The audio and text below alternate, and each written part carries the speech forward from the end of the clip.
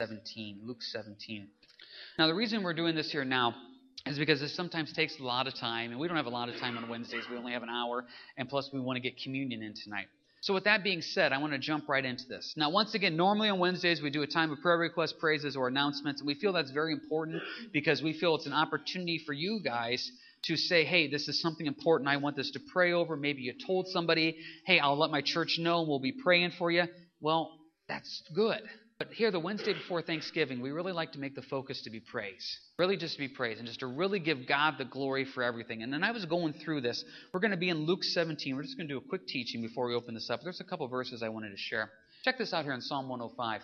Oh, give thanks to the Lord, call upon His name, make known His deeds among the people. Sing to Him, sing psalms to Him, talk of all His wondrous works. I thought that was a good verse. Because what we're going to do here is we're going to open this up.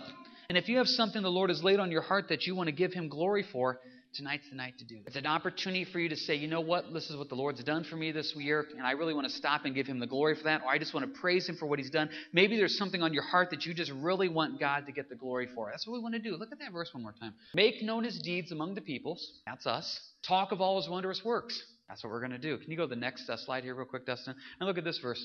You have turned from me my mourning into dancing. You have put off my sackcloth and clothed me with gladness, to the end that my glory may sing praise, which we just did, to you and not be silent. O Lord my God, I will give thanks to you forever. This is the importance of tonight, is to really stop and give thanks to God as we go about doing this. And this idea of thanks, that's the whole point of Thanksgiving.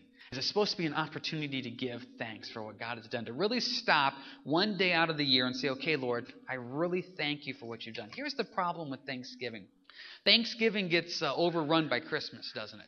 Christmas decorations start popping up roughly around July, it seems like, and they don't go down until about April. So, and when you get together with your family tomorrow, are you really going to talk about Thanksgiving? No, you're going to be exchanging Christmas gift ideas. You're going to be planning when you're going to meet for Christmas, and you're going to be exchanging names. The focus of Thanksgiving becomes Christmas. Even when you watch the Thanksgiving parade, what's the last thing in every Thanksgiving parade? Santa Claus. Because everybody's like, oh yeah, let's celebrate Thanksgiving for an hour or two, and now it's time for Santa. And the Christmas overruns Thanksgiving. And I'm excited about Thanksgiving. I love it. I'm already listening to Christmas music. We're already decorating stuff. I love the idea of Christmas. But to stop for one day and to really say, Lord, I want to give thanks, or to do what these verses say, give thanks to you forever, proclaim it among the people, tell of your wondrous works, we can do that for one night during the year. On Wednesday nights, we normally leave somewhere between maybe 10 to 15 minutes to do prayer requests. And some of you may come out on Wednesday nights and you say, why do we do this? I have no idea who these people are. I can't hear half of what they're saying anyway. And I'm praying for people I don't know. Well, that's also part of being a body, is you pray for those things. And we weep with those who weep, we rejoice with those who rejoice. You may not know Uncle Fred that someone's mentioning up, but you know what? You say for that Wednesday night, Uncle Fred's important to me because he's important to you. And as a body, we want to do that. But we also want to stop here for one Wednesday out of the year and say, let's not worry about prayer requests. And some of you may have prayer requests. And if you have prayer requests that are really heavy in the heart and you really want to share them, I encourage you, grab one of the sheets back there, write it down. People will pray for it. Or grab me, grab Renee after church, and we will gladly pray with you. We're not trying to push prayer requests off tonight. But for tonight, we really want to talk about praise. We really want to talk about thanks. Look here in Luke 17. Luke 17, quick little story. It's only 10 verses. Verse 11. Now it happened as he, meaning Jesus, went up to Jerusalem that he passed through the midst of Samaria and Galilee. Then as he entered a certain village, there met him 10 men who were lepers who stood afar off. And they lifted up their voices and said, Jesus, Master, have mercy on us. So when he saw them, he said to them, Go, show yourself to the priest. And it was that as they went, they were cleansed. And one of them, when he saw that he was healed, returned and with a loud voice glorified God and fell down on his face at his feet, giving him thanks, and he was a Samaritan. Jesus answered and said to him, Were there not 10 cleansed? Where are the 9? Were there not any found who returned to give glory to God except this foreigner? And he said to him, Arise, go your way, your faith has made you well. Now there's a wonderful teaching points in that story. First off, they're in this idea of Samaria. That's a whole point within itself of this mixed group of people that the Jews hated that God's showing love to. Number 2, leprosy is a picture of sin. And being covered in leprosy means you're covered in sin. And to be quite honest, there was no cure for leprosy. And so therefore, there was no cure for the sin problem except it's found in verse 13. Jesus is the only cure for sin. Well, look at verse 14. Go show yourself to the priests. They weren't healed at this point. The way you were cleansed of leprosy is you would go to the priest and say, look at me, do you see any leprosy on my body? The priest would say no, and then you were given a clean bill of health by the priest to go rejoin society because as a leper, you were an outcast. Look at verse 14. So it was that as they went, they were cleansed. When did the healing happen? The healing happened as they obeyed. Those are all great points. But here's the main point that we want to focus on. Verse 16. Fell down at his face, at his feet, giving him thanks. One guy. Verse 17. Were there not 10 cleansed? Where are the 9? I'm not saying God's making a mathematical equation about this. I looked at my prayer life, and that's probably a pretty fair assessment. 90% of my prayer time is asking, 10% of my prayer time is saying thanks. That's probably pretty true. I mean, I look at my kids that always want something, and 90% of them are them coming up and begging me and pleading with me and asking for something. And about 10% of the time they say thanks. That's why as parents, what do we always say? Don't forget to say thanks. What do you need to say? Well, same thing happens here as adults. They were miraculously healed. One guy came back and said thank you. So for us to take one Wednesday out of 52 Wednesdays to say, Lord, we want to give you thanks. That's what we want to do tonight. And so as we're going to open this up to prayer, praises, I should say, and just something you want to be thankful to the Lord for and you just want to testify of that, that's what we want to do here.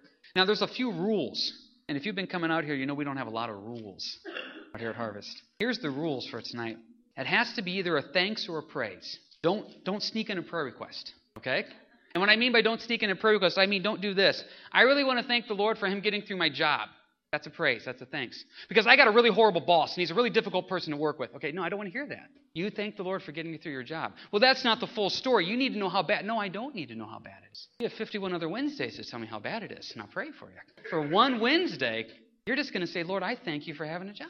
Maybe you just want to lift up the praise of, you know what, I just want to thank the Lord for my health, because there's so many days where I'm just feeling absolutely horrible. No, let's just thank the Lord for your health. See, this is what we do a lot of times. We sneak in a prayer request with the praise, or it's maybe even more blunt. It's not really a prayer request, it's a complaint. No complaints, no prayer requests. It's a time to be thankful. Say, Lord, I want to speak of your wondrous works among the peoples. I want to sing praises to your name. I want to be that one leper that came back and said, Lord, thank you. Maybe God did something in your life this year.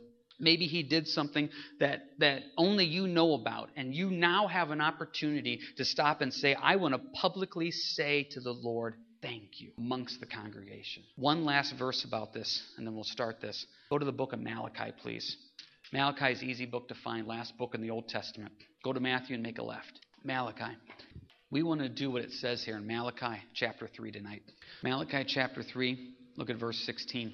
And those who feared the Lord, that's us, spoke to one another. That's what we're going to do tonight in testimonies. And the Lord listened.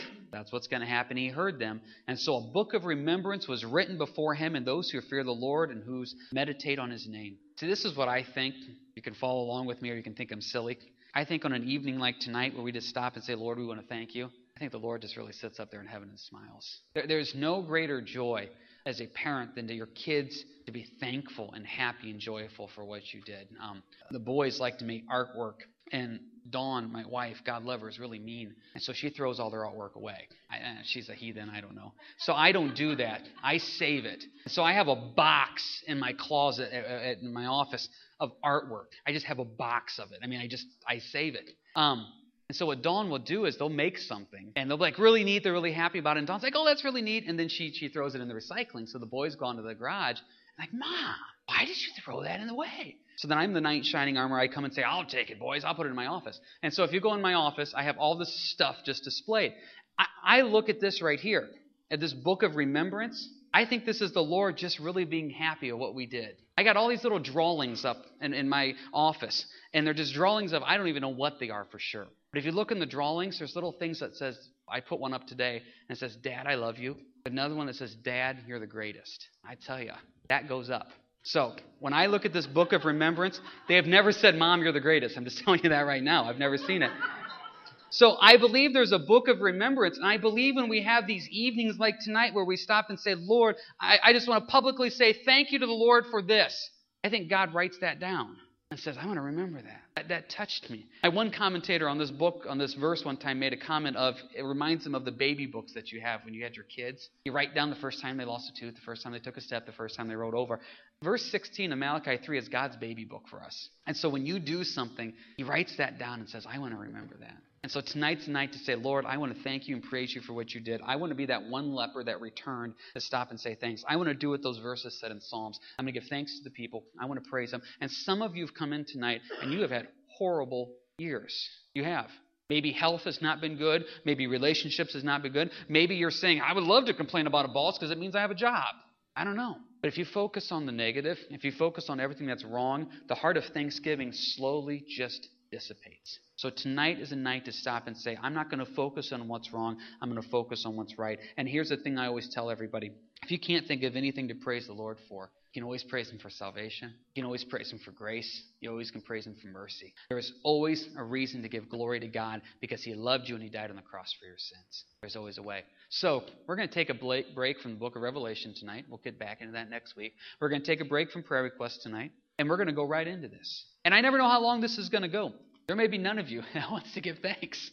We may start communion in a minute. I don't know. We may go on for a while, and I may have to at 10 till say enough praises. We got to go into communion. I don't know. But the beauty of communion is, the Bible says that communion is a time of remembrance. Communion is the ultimate time to give thanks. Because as you partake of communion and you partake of that juice and you partake of that cracker there that represents the body and the blood of Christ, how can you not have a heart of thanks for what He did? So, I've rambled on enough here. We've set the scene. We've set the idea of what we're going to do here. So let's jump into this. I will try to keep my comments and opinions to a minimum because you're not here to hear my opinion on your praise. I may repeat some of what you say, and I usually can't stay that quiet for that long. I may make a comment or two. But you know what?